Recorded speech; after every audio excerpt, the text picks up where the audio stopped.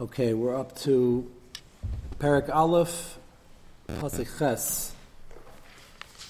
Bnei Yehuda had their decisive victory with the help of Shimon, according to Wamshat, and they had finally captured Adoni Bezek, who under his jurisdiction were 70 other Malachim who he had tortured, and made sure that they knew their place. And as we mentioned in Rashi, he didn't even make the grade for the original list of kings in Yehoshua. And he was that powerful, Kal v'chomer to the other ones. He had done some sort of tshuva on his madrega, and he admitted that he saw the Midah Keneged Midah, and he saw the Yad Hashem. Let's go back for a moment to Pasuk Zayin. V'yemer Adoni Bezek shivim malachim b'haini sedeim ragleim mikutzatzim hayu malaktin tacha shochani kasher asisi kain shilem li elokim. And that's a big step. The reason why Midah Keneged Midah exists in the Bria as a form of einish is to have people recognize that there's a system and that ultimately nobody gets away with anything. He says b'feirish kasher asisi kain shilem li elokim. And because of that, the Mefarshim point out, V'yivi'u Yushalayim v'yam Hasham, they brought him to Yushalayim. Normally, he has to be executed, and he should have been. Certainly, his past rishus and the fact that he was extremely slippery. Yet, they disabled him, part of the reason why they were mekatzes behind his yad of raglu, that he couldn't run. But they let him live, they brought him to Yerushalayim, and he dies naturally. And the Farshim point out that was due to his schus of admitting the Midah Keneged Midah and the Kiddush Hashem Shabai. And the last Rashi, where we left off as the segue to Pasuk Ches, V'yivi'u Yerushalayim sheholchem misham lilochem al Yerushalayim. There's a big mevucha in the Mefarshim over here. Why are they going to conquer Yerushalayim? If you look in Yehoshua, Yerushalayim was already conquered.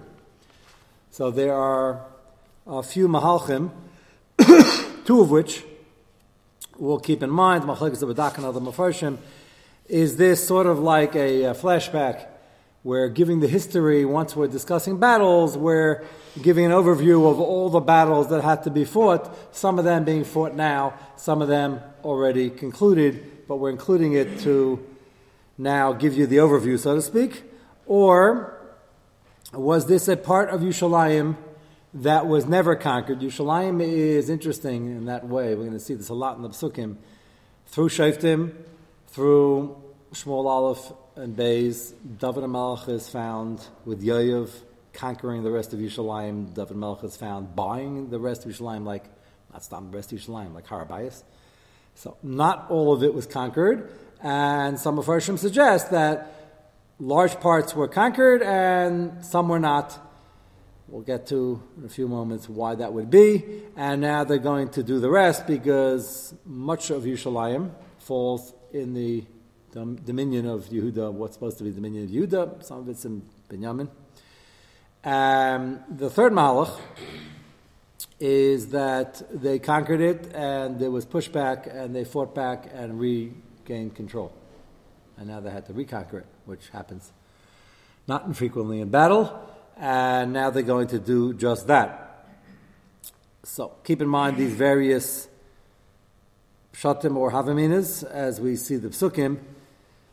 Yerushalayim is obviously a prize that is not easily won and not easily controlled, as we see Bezman Hazeh. They've been fighting over it for a long, long time. Let's go to Pasuk Ches with that reintroduction. V'yalachamu b'nei Yehuda b'Yerushalayim v'yokudu oisa v'yakua lefi charav v'seir shochu v'esh.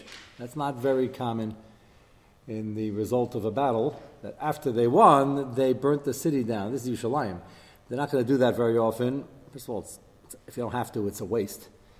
And over here, the Mefarshim that say that they conquered these parts, but they had to reconquer it because they regained control, they had to do something very definitive that nobody come and live here, nobody have a Havamina coming to live here, and therefore they burnt down the city. It didn't exist anymore. Yerushalayim then was probably built of stone also. So to burn something down is not so easy, but they did it to the extent that they could to dissuade people from coming to live here. Keep in mind that they were promised in the Chumash already, they're not going to conquer everything quickly because they don't have enough people to expand, and either going to have wild animals or you're going to have the people coming back to resettle, neither of which was good for anybody, and they weren't ready to take up the whole Yerushalayim. So right now they would rather it destroyed so they don't have to do this a third time according to these Mefarshim, and therefore Ha'ir Shochu Be'esh. Yeah.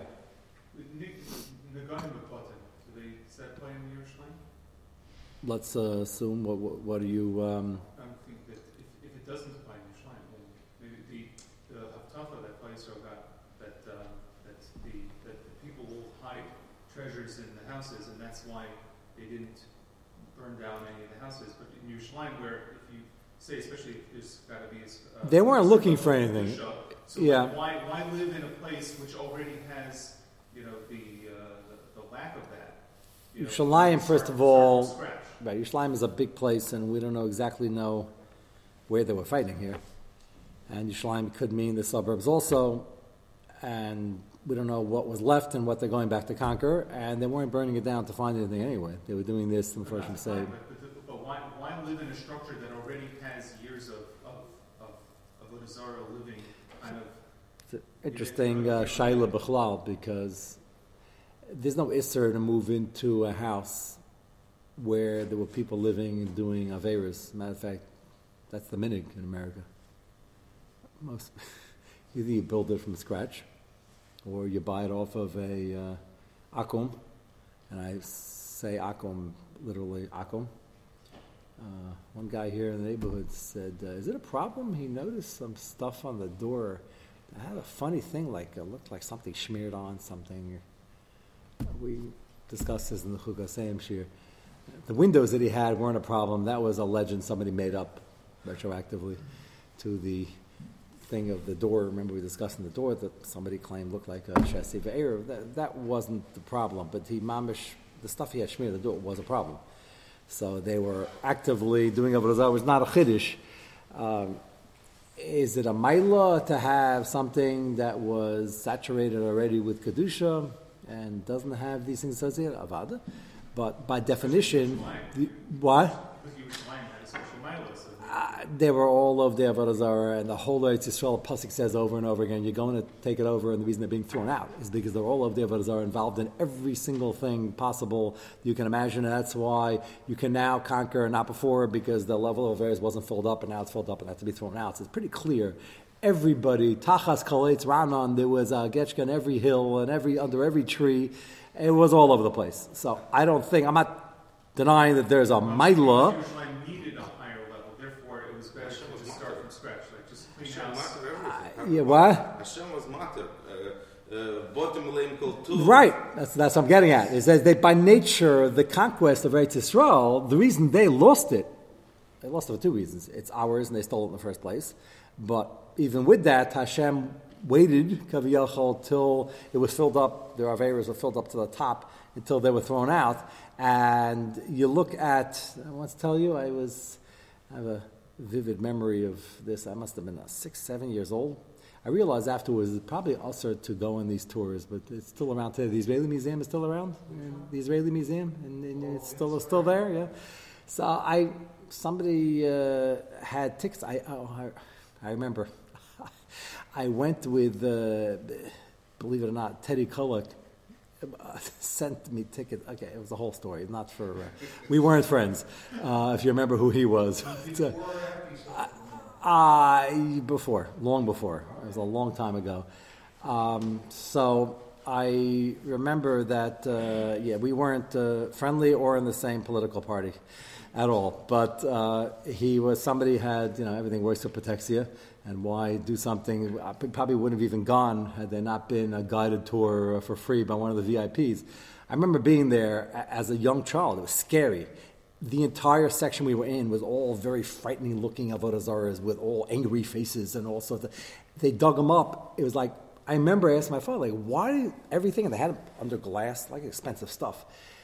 And the whole place is filled with them. I said, where'd they get all these from? I thought maybe somebody, drew them in class. And, they said, no, they dug them up, like Tachas Koletz Ranon. And scary. I was destined to give an Avishir later on, so I had to see that.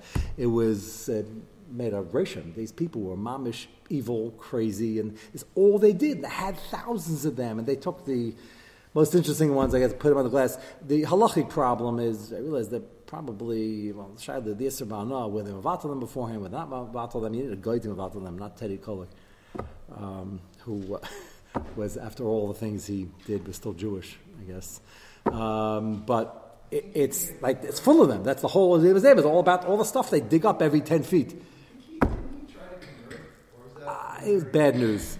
Is bad news. If it wasn't for the political connection of whatever Mila that brought, then this tour wasn't one of them.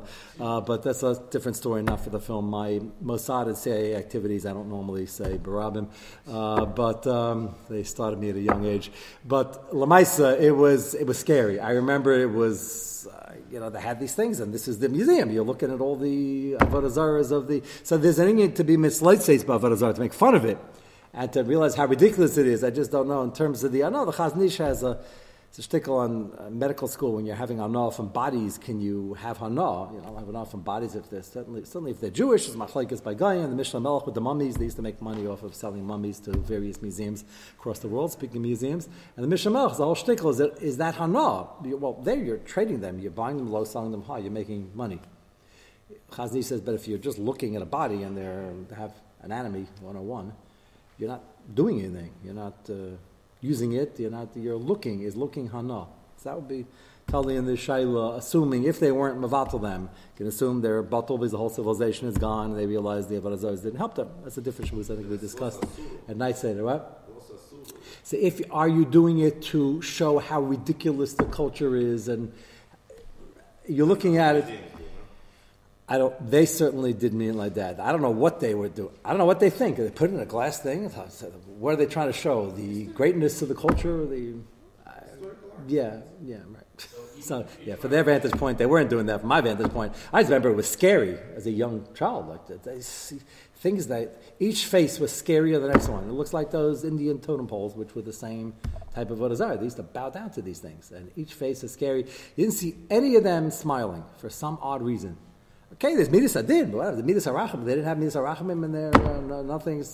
Nothing small. We spoke about yesterday in the drasha about Amelus and working through sugyas, but the fun is that you work through it. You got to smile somewhere. So it was very, very strange to live, but it was full of it. So, getting back to your question, the whole Eretz Yisrael was like that, and including Yerushalayim. It's not that Yerushalayim was worse. It's just that Yerushalayim would need to be on a higher level. So you're saying they burnt it down because they wanted a perfect? Okay, could be. It's not. That's not. There's a lot of depth to why. It's the only time you see this, by the way. This is a little jarring. Esayir Shulchan Beish is not common operating procedure, but they did it over here. So you're suggesting maybe they wanted to have a cleaner slate. But again, there is a big machlekes what was going on over here with the battle in the first place, because they didn't even finish now. We see later on that Yoav, that was a long time after Shem, had to go reconquer it.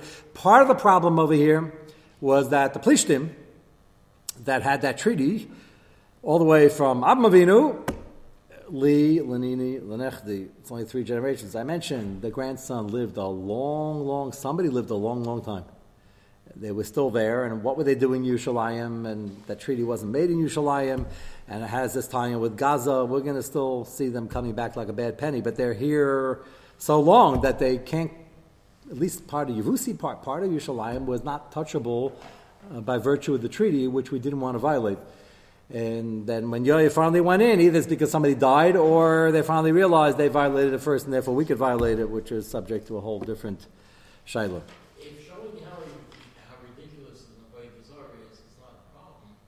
No, what Tzaddik is pointing out correctly that when the museum puts it under a glass and they have all sorts of alarm systems, and that they're being machshiv the. What was the problem with Kahor?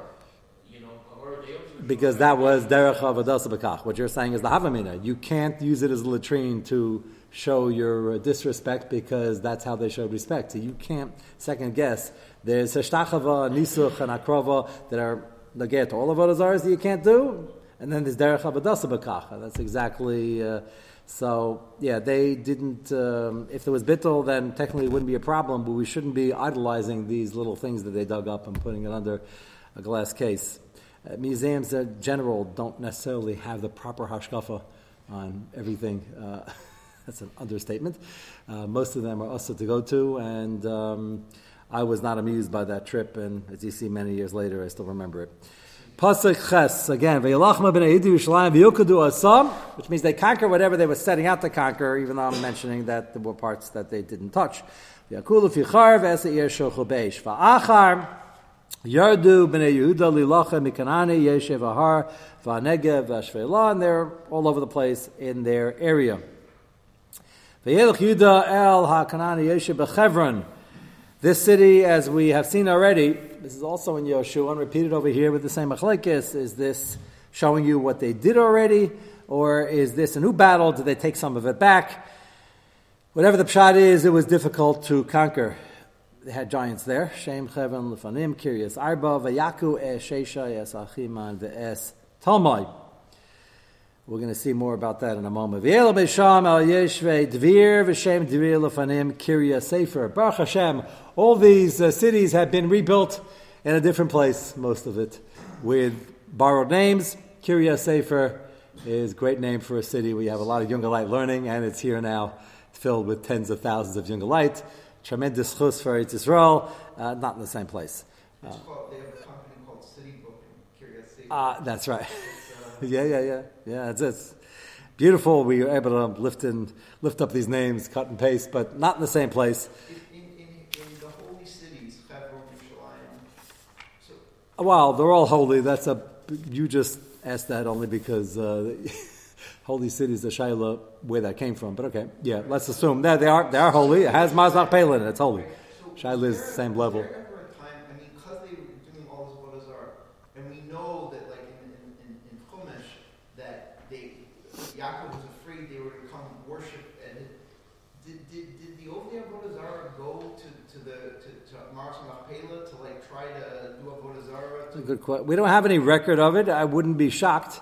We do know that all the things lying around was so prevalent and pervasive that when Yaakov Avinu and Paras Vayishlach, after they finished their battles, everything they have to do, he has to stop and say, okay, everybody get rid of your Avodah Zarah. It's like, what's going on? The Klal Yisrael wasn't, these are Shiftei Kav. What are they doing? The answer is, when you just picked up things on the ground, everything was suspect. So he said, okay, let's do a search and destroy and get rid of everything. So it was, the reason they found this all over the place is because every few feet, there were all sorts of things that were buried or got buried by the civilizations as they were in the dustbin of history, and you had to check your clothing, make sure you didn't pick up any pens that didn't belong to Zeus, and get rid of it. That's how bad it was. So yes, they never missed an opportunity to miss an opportunity in life, and it was. For example, went to Hebron. Oh, we're going to get to that right now. So I'm saying though, other people must have gone too, and the Ovnei Avodah Zarah must have probably wanted to dig them up. I wonder if in the schutz of the Avos and the Amos and Adam Rishon and Chava, I wonder if it wasn't a bit hidden. Like, we know about the purchase because it's highlighted in the Parsha. They sold it, and Ephron was singing all the way to the bank, even though he goes down in history as a Russia and a fool for trying to trick and swindle Avraham Avinu. But Lamaisi had some schutz in selling it, but he didn't attach that much importance to it. Had he, probably wouldn't have sold it, which is the discussion, why isn't it Donah? The answer is there's a value over here, tremendous value that he would never recognize, not now, not later. And that's not Onah. We're on the Sugev Onah and the Peliyahs. That's not Onah because its value was in the Ruchnius. So I don't know. You're presupposing that they recognize afterwards the greatness over here. Maybe yeah, maybe not, but we don't have any record of it. Yeah, they always, that's popular now. I always notice, for some odd, very bizarre reason, the whole world is unfortunately pretty anti-Semitic, and yet the whole world always claims that they're Jewish. Everybody wants to be, we're from B'nai Kedem, we're from B'nai here, and B'nai here, and they're all, everybody's laying claim to Judaism, but doesn't seem to help us with the facts on the ground. That's as old as the Christians when they originally claimed that they were Jewish. Many of them were, but they turned around and had an axe to grind. So, Hebron and the suburbs around it were particularly difficult to capture. And now the Pasuk tells us what happened during that battle. Let's pick, according to the Mefarshim, that this is happening now. There were parts that they couldn't conquer, there were parts they were conquered already and they were reconquered, and Kalev now has to do it. And Kalev needs help, wants help. And Pasuk Yud Beis, Vayemer Kalev, Asher Yakeh Kiryas Sefer Ulikada. It was very common in battle that they used to offer rewards, incentives for people to come who were courageous enough, who had schusim, which is going to be very important over here, to get involved and want to take up the fight, and promise them various rewards. We see this by Shaul and David. Shaul promised wealth, money, often a position as an officer in the army, and often, if the battle was difficult enough and the prize had to be raised in terms of the incentive shabbat, he would offer his daughter. And if you're the king, that's the princess. And if you're the Gadol Adar, that's the daughter of the Gadol Adar. And in this case, Kalev was, as in Kalev and Yoshua, so Gadol Adar, and he offers his daughter as the prize for anybody who conquers this area. I don't want to say the city, it was the Shiloh, was this actual Hebron, or was this leftover from part of Hebron, or the suburbs, calling it Kiryas Sefer. V'yemer Kalev Ashiyakes Kiryas Sefer Likadana Sati Loi Es Achsa Biti Leisha. Achsa, no doubt, a tremendous tzaddikus, and we know she is, but she has the schus to marry, she will in a few psukim, to marry Asniel ben Kenaz. Asniel ben Kenaz is the up-and-coming, he will be the Nasi. Matter of fact, he will be the first Shofet. The Nasi already, or he becomes the Nasi of Shevet Yehuda, will become the Shofet of Klal Yisrael. The first Shofet in the list, as a matter of fact, after Yoshua.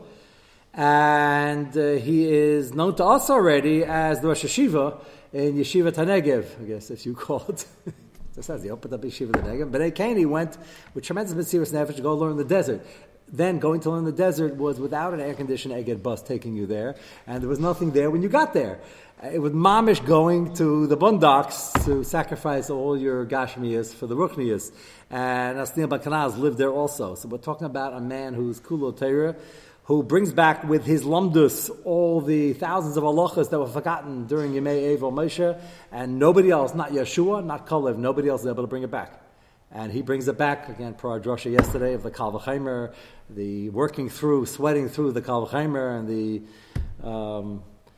Libuna Shel Halacha, and it's all Asniel. So when he comes and he's able to fight this battle, not only was he courageous, but the schus and his Kayach HaTeirah is going to win this battle, and Kalev is very, very happy and proud, as the proud Shver, that he's the one who stepped forward. Not surprised, and we'll get into that soon. You'll see why I'm mentioning that.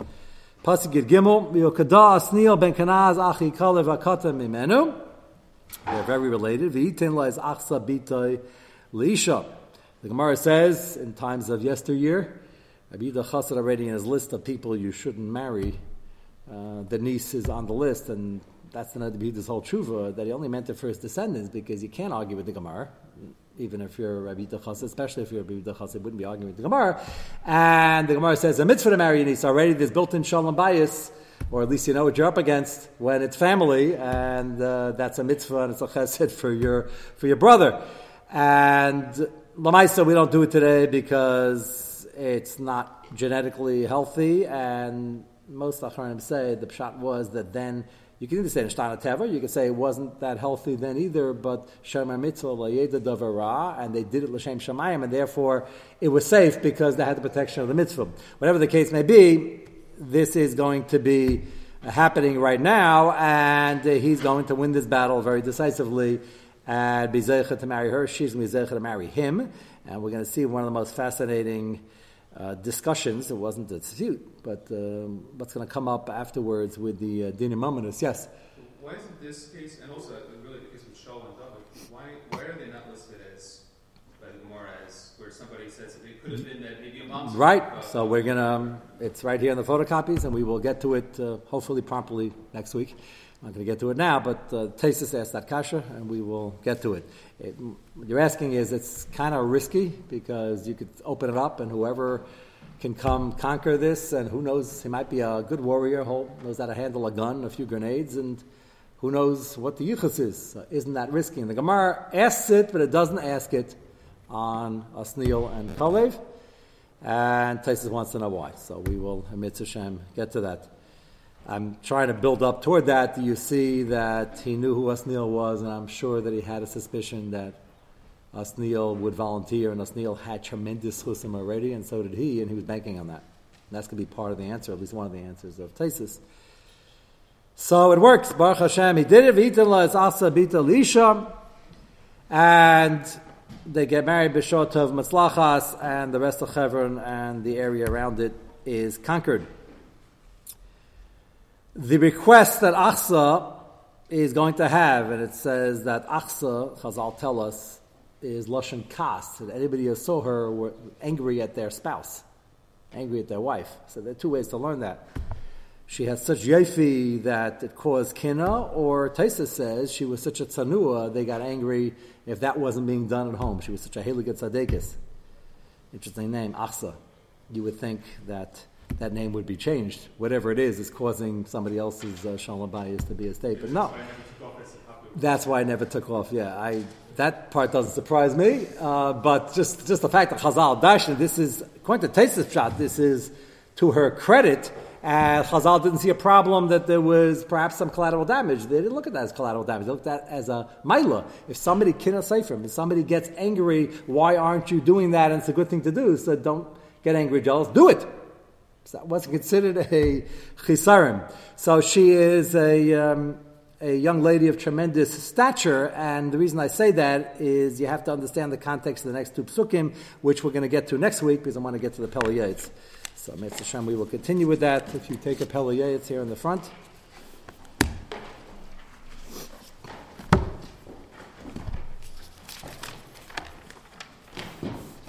So we're talking about Ona, which the purchase of Maras Machpelah was not, for the various reasons we just mentioned. We began yesterday Ona not from a transactional point of view, not Ona in money, not overcharging, not giving faulty produce or a defective product. We're talking about Ona, which is even worse. As we began discussing yesterday at the end of the shir, one of the questions after the drasha, for those of you who weren't here, it's recorded and will be available sometime today whenever they get it online. But it was given over last night, the expanded version. But the Pella with the Zayar Kaddish that we quoted, the Chaimer Levena meant Kavachaimer and Libuna Shal Alacha, that you could be Yetzi, the Shibud, and Yetzi, the Tsar, through your sweating and working, through your learning and your mitzvahs and your Avodas Hashem. So somebody asked, is that possible? How can it be that the emotional pressure is going to be a trade-off for physical pain? So the answer is you have to think about this. The answer is not only is it a trade-off, it could be worse. Who says the assumption in the question is physical pain is going to be worse? That's not true at all. It's not true. We're about to see right now. No, Devarim is worse than losing money sometimes, and worse than physical pain. Sticks and stones can break my bones, name shall never harm me. It's completely not correct. Don't tell that to your mother. I'll try to convince you of that when you came home crying one day from school. It's a nice thing to try to say to ignore them, but it doesn't always work. And emotional pain is very real, can be very real. You have to try to work on yourself that you don't let everything bother you. And if you succeed in doing that, that can be easier to deal with the physical pain, but you got to work on yourself to be able to have that bichal, so to speak. A person, the famous Chazal, a gadol mitzvah v'esa v'ena mitzvah v'esa. So what does that mean? Why should you get more schar? Taisus has to explain it. Why should you get more schar if you're mitzvah v'esa than ena mitzvah v'esa? If you're ena mitzvah v'esa, you're volunteering. Shouldn't you get more schar? You weren't even chayiv in your volunteering. Isn't that gavaldik? Shouldn't you get more schar? So Taisus says that everybody knows what Taisus says, but I'm going to explain it because in this context it's very important. Taisus says that when you're mitzvah v'isa, it's harder because as soon as you're mitzvah v'isa, you have a chiv to do it, and Yetzer Hara starts telling you not to, and you have to fight with the Yetzer Hara. and you get more schar because there's more pushback. If you don't have to do it, so you do it. You don't do it. There's no struggle in your system. What that means, that's a basic yesod in Avodas Hashem. What that means is you have to approach all of Avodas Hashem as you're an Eved. This is, again, not a very American concept, because America is all about, don't tell me what to do, I'll do whatever I want, whenever I want. You're an Eved, and Eved means you're Meshubet 24/7. That means you got to always be thinking, what can I do now in my Avodas Hashem? How can I raise the bar? And what does Hashem want from me this minute? So it's not just tired mitzvahs. It's obstacle course. I have to try to avoid whatever I can avoid. Whatever I bump into, if I'm from, I got to do mitzvahs. That's not the correct approach to Avodas Hashem. That's an understatement. Our job is to look for opportunities to be Avodas Hashem every moment. And every moment, every time you wake up and you're breathing, you have an opportunity for Avodas Hashem. So a lot of people are uncomfortable with that. They say, why can't I just do Avodas Hashem, I'll daven, and the rest of the day I'm on my own. I don't like that. They're meshubed. I'm going to work. You're going to work, and you have Hilchos Ribbis, you got to make a Kiddush Hashem, and you got to watch your mouth, and you got that's all day in Avodas Hashem. That's the beauty of Yiddishkeit. That brings simcha ultimately. It's not easy, but it adds pressure, and you have to deal with it, and you have to grow, and ultimately that brings the only real simchas achayim and the real happiness. And there are ups and downs, okay? But mitzvah isa means that you hold your meshubed, you're an eved. And any mitzvah isa looks at it as, I'm a volunteer. I do something, sometimes I do, sometimes I don't volunteer. So there's no pressure because you don't have to do it. That's not avdus. Eved Hashem means that you're meshubed and you have to always look. You have a free moment, you got to look, what can I do for the adon? What's the difference between a butler? I'm sure, to go home, you'll check it out when you go home for breakfast. Ask the butler, does he feel like he has to serve breakfast? He says, yeah, sir, I'm serving breakfast. Now, what are you doing after breakfast? Oh, Sunday's my golf day. Now, you got to relax once in a while also. And that's part of Avodas Hashem. That's fine, to the extent that you got to keep the balance. But if he holds that I'm only paid by the hour, got to serve breakfast Sunday morning, but the rest of the day I'm off, and that's not avdus. I'm not saying you should fire the guy when you get home, but there's a notion that I don't do windows, I don't do this, I don't do that. So fine. So in America, that's good for us. There is no avdus. They abolished it, and for the functioning society at this point in time, history is probably better, but that doesn't help our Avodas Hashem in terms of the notion. The pressure somebody has to feel in a positive way that he's meshubed and he's got to look for ways to perform better is foreign to many people, and they look at, no, I have certain mitzvahs, I check off the box and I'm mitzvah. I'm finished. That's not Avodas Hashem. That's once in a while you get schar, but that's you pick and choose, so then you don't feel the pressure. That's the Eina Mitzvah. That's what Taisus means. So that's critical yesod, which some people are uncomfortable with. They think, oh, I'm not going to be happy, too much pressure. No, you're going to be more happy. And people are willing to take on pressures at the office to make a lot of money. And the more money, the more pressure we'll take on. So they realize for money, it's kedai. Well, for Avodas Hashem and for schar, it's more kedai. And for Avodas Hashem, it's more kedai. So the emotional pain, getting back to over here, our job is to work under positive pressure and get things done, and always raise the bar, and to make sure you're not putting pressure on anybody else through your not so sophisticated ben adam l'chavero. Our job is to perfect our ben adam l'chavero and to make sure that we're making people feel good and feel special and feel chashuv and encourage them and help them along. That's the sum total of our ben adam l'chavero, which is part of our Avodas Hashem. When you insult somebody and you joke at somebody else's expense, it's a tremendous aveira, and it can be very painful. It can be more painful than hitting him. And that's why the next step, Chazal is going to show you, Chazal take a very, very critical and scathing view of a person who thinks, it's only words, it's only a joke, what difference does it make? Let's see it again. V'yesh anaz devarim, second paragraph, Beit Chaf, Mem Dalet. Yesh anaz devarim, shu chomer menaz momen, masha amal kol sharm ninulu chutz meishari anal. A person who davens shouldn't do that. You should forgive people every night before you say Kriyash Malamita, the whole paragraph on how you're forgiving everybody. You don't necessarily have to say the whole thing. Kriyash Shema has many pages. If you find you're saying nothing because it's too long, pick out the main parts. I never tell anybody to skip anything. But Kriyash Malamita, a lot has been added mitam minig, and it's fine. If you have time to say everything, all the kapitulach and all the psukim, it's wonderful. At least say Kriyash Shema, Hamapil, the first couple lines, how you forgive people. The psukim you say a few times, say it 3 times, say it 1 time, but say something. It's very important for Shmira of the Neshama, very important to go to sleep not being angry at people. So the first few lines say, we're Meichel everybody. It also says, you're Meichel everybody, Begilgul Zeh, Begilgul Acha. That, if you don't have time for it, it's good to be Meichel in every Gilgul. But there's a lot of Kabbalah in there, which is beautiful, but I've bumped into more than one person over the years who were already in their 20s, 30s, 40s, and 50s who haven't said Kriyash Malamit or Amapo for the longest time. Usually the first excuse is, I might talk afterwards. They made a gzeira. I might talk, and therefore I don't say the whole thing. It's a real chiyuv, it's a bracha, and it's got to be a chiyuv, otherwise you couldn't make a bracha. You can't volunteer a bracha. So it's a real chiyuv, and then defense number 2 is it's very long. So then I show them what the ikr parts are. So keep that in mind. But at Haladavar, the first thing we start off with is, I forgive everybody who shepherded me. Why Hechatesi somebody shepherded you today? The answer is, Onaz Devarim is rampant. Because people think it's not so bad, because it was only a joke. And can't you take a joke? That's the problem here. And if a person, Rahmal Islam, davens and cries out in pain, that could be dangerous to the person doing it. Hu nifra idei HaKadosh Baruch Hu ba'atzma piran chazak, gam bazer rabim kashu ki lo yedu ma'u onaz devarim. And people are nichshel in this, they don't know that it's usher, they don't know what it is, they don't know how severe it is. Va'klalhu, see, he's going to help us out. He says the general rule is, klalhu shekol shemitzar chaver b'dvarov. If you said something that wasn't necessary and he's hurt, that's already a problem. As I mentioned yesterday, people say, why is he so sensitive? It's not your job to judge how sensitive he is. Your job is to keep quiet. You have nothing positive to say, don't say it. And it's not your business. He is sensitive, he's not sensitive, and if the shoe's on the other foot and you're the butt of the jokes, you might find out that you're very sensitive also.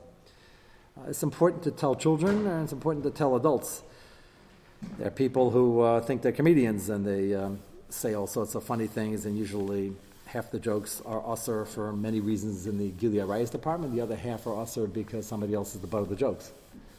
And it involves Lashon Hara, Metzi Shema, and Avak Lashon Hara, and Onaz Dvar. Havenaz Dvar, Gdei Leida Beis Dvar, Mestar Chaveri, Akayim Tamid, Maimer, Abasan, Zachan Lavacha, Sha'amu, Da'alach, Sani, Lachavrach, Savid. If you wouldn't like it, you shouldn't do it to him. And most people in their defense say, no, I don't mind, he can make whatever jokes he wants until he makes the jokes, and then they say, well, that one wasn't funny. So there are people who do this, sit around when they have nothing to do. I don't know where and when they would be sitting around with nothing to do, even if they finish Shas already. You can start again. But the people sit around and they just make fun of each other. It's a bizarre thing. It's kama v'kama serious Yisurim, even without the Lashon Hara and the Motzi Shemra, which it always includes. Lashosani alecha al taseh lechaverecha. Rabbi Ma'ameretz Darkam, apparently he's been around for a long time. There are people who have nothing to do. That's why the Amaratzim. If somebody has nothing to do, it means he's not learning too much. So he's an Amaretz. There are many people who don't know this din and have nothing to do with their time, so they think. Darkam kesel amalei shemetzarin es chavreim derech schik. They'll always take an opportunity, as a joke of course, to make fun of other people, sometimes even people they call their friends. Derech schik v'kal azroish kedei laharbe simcha shel hailulus. And they think this is funny. Harezeh kemislala hayer ezikim. It's like a person who, for a joke, is shooting bullets, and there happen to be people standing around. But it's only a joke. Why are you getting so nervous? That wasn't even within 3 inches of you. Yishmael and Yitzchak did this. Yishmael was probably trying to kill him, but if you'd ask him, what are you doing? He said, I'm just practicing my archery. Can't you take it? What are you so nervous about? So this is, unfortunately, in America, in the modern world, he was not in America this a couple hundred years ago. It was still going on. But now it's a whole industry. What's the matter? You don't have a sense of humor? So the answer is, if you want to make a joke and you want to say something funny and you need to start off the shir with a joke, and most of it dichusa, you got to find something that's clean, kosher, and not at somebody else's expense.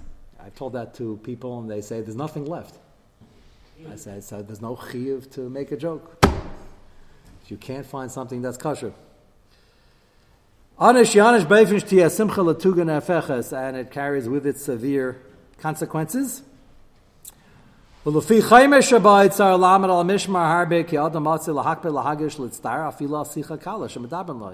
people are sensitive. You could tell them next year, why are you so sensitive? It's not your business.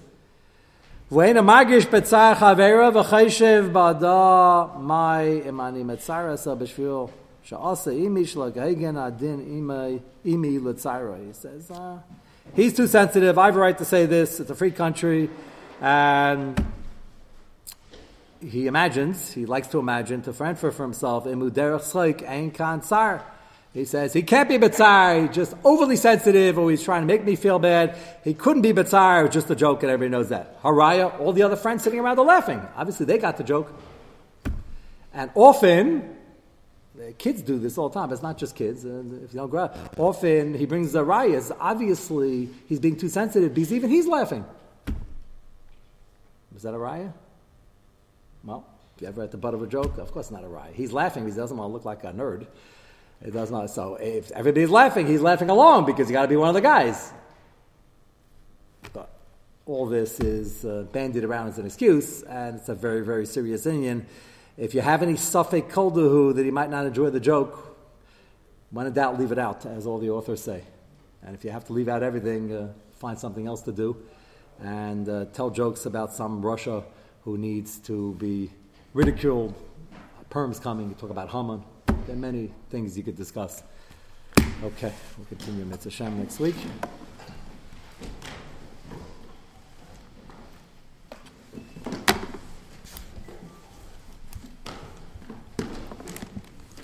Thank you.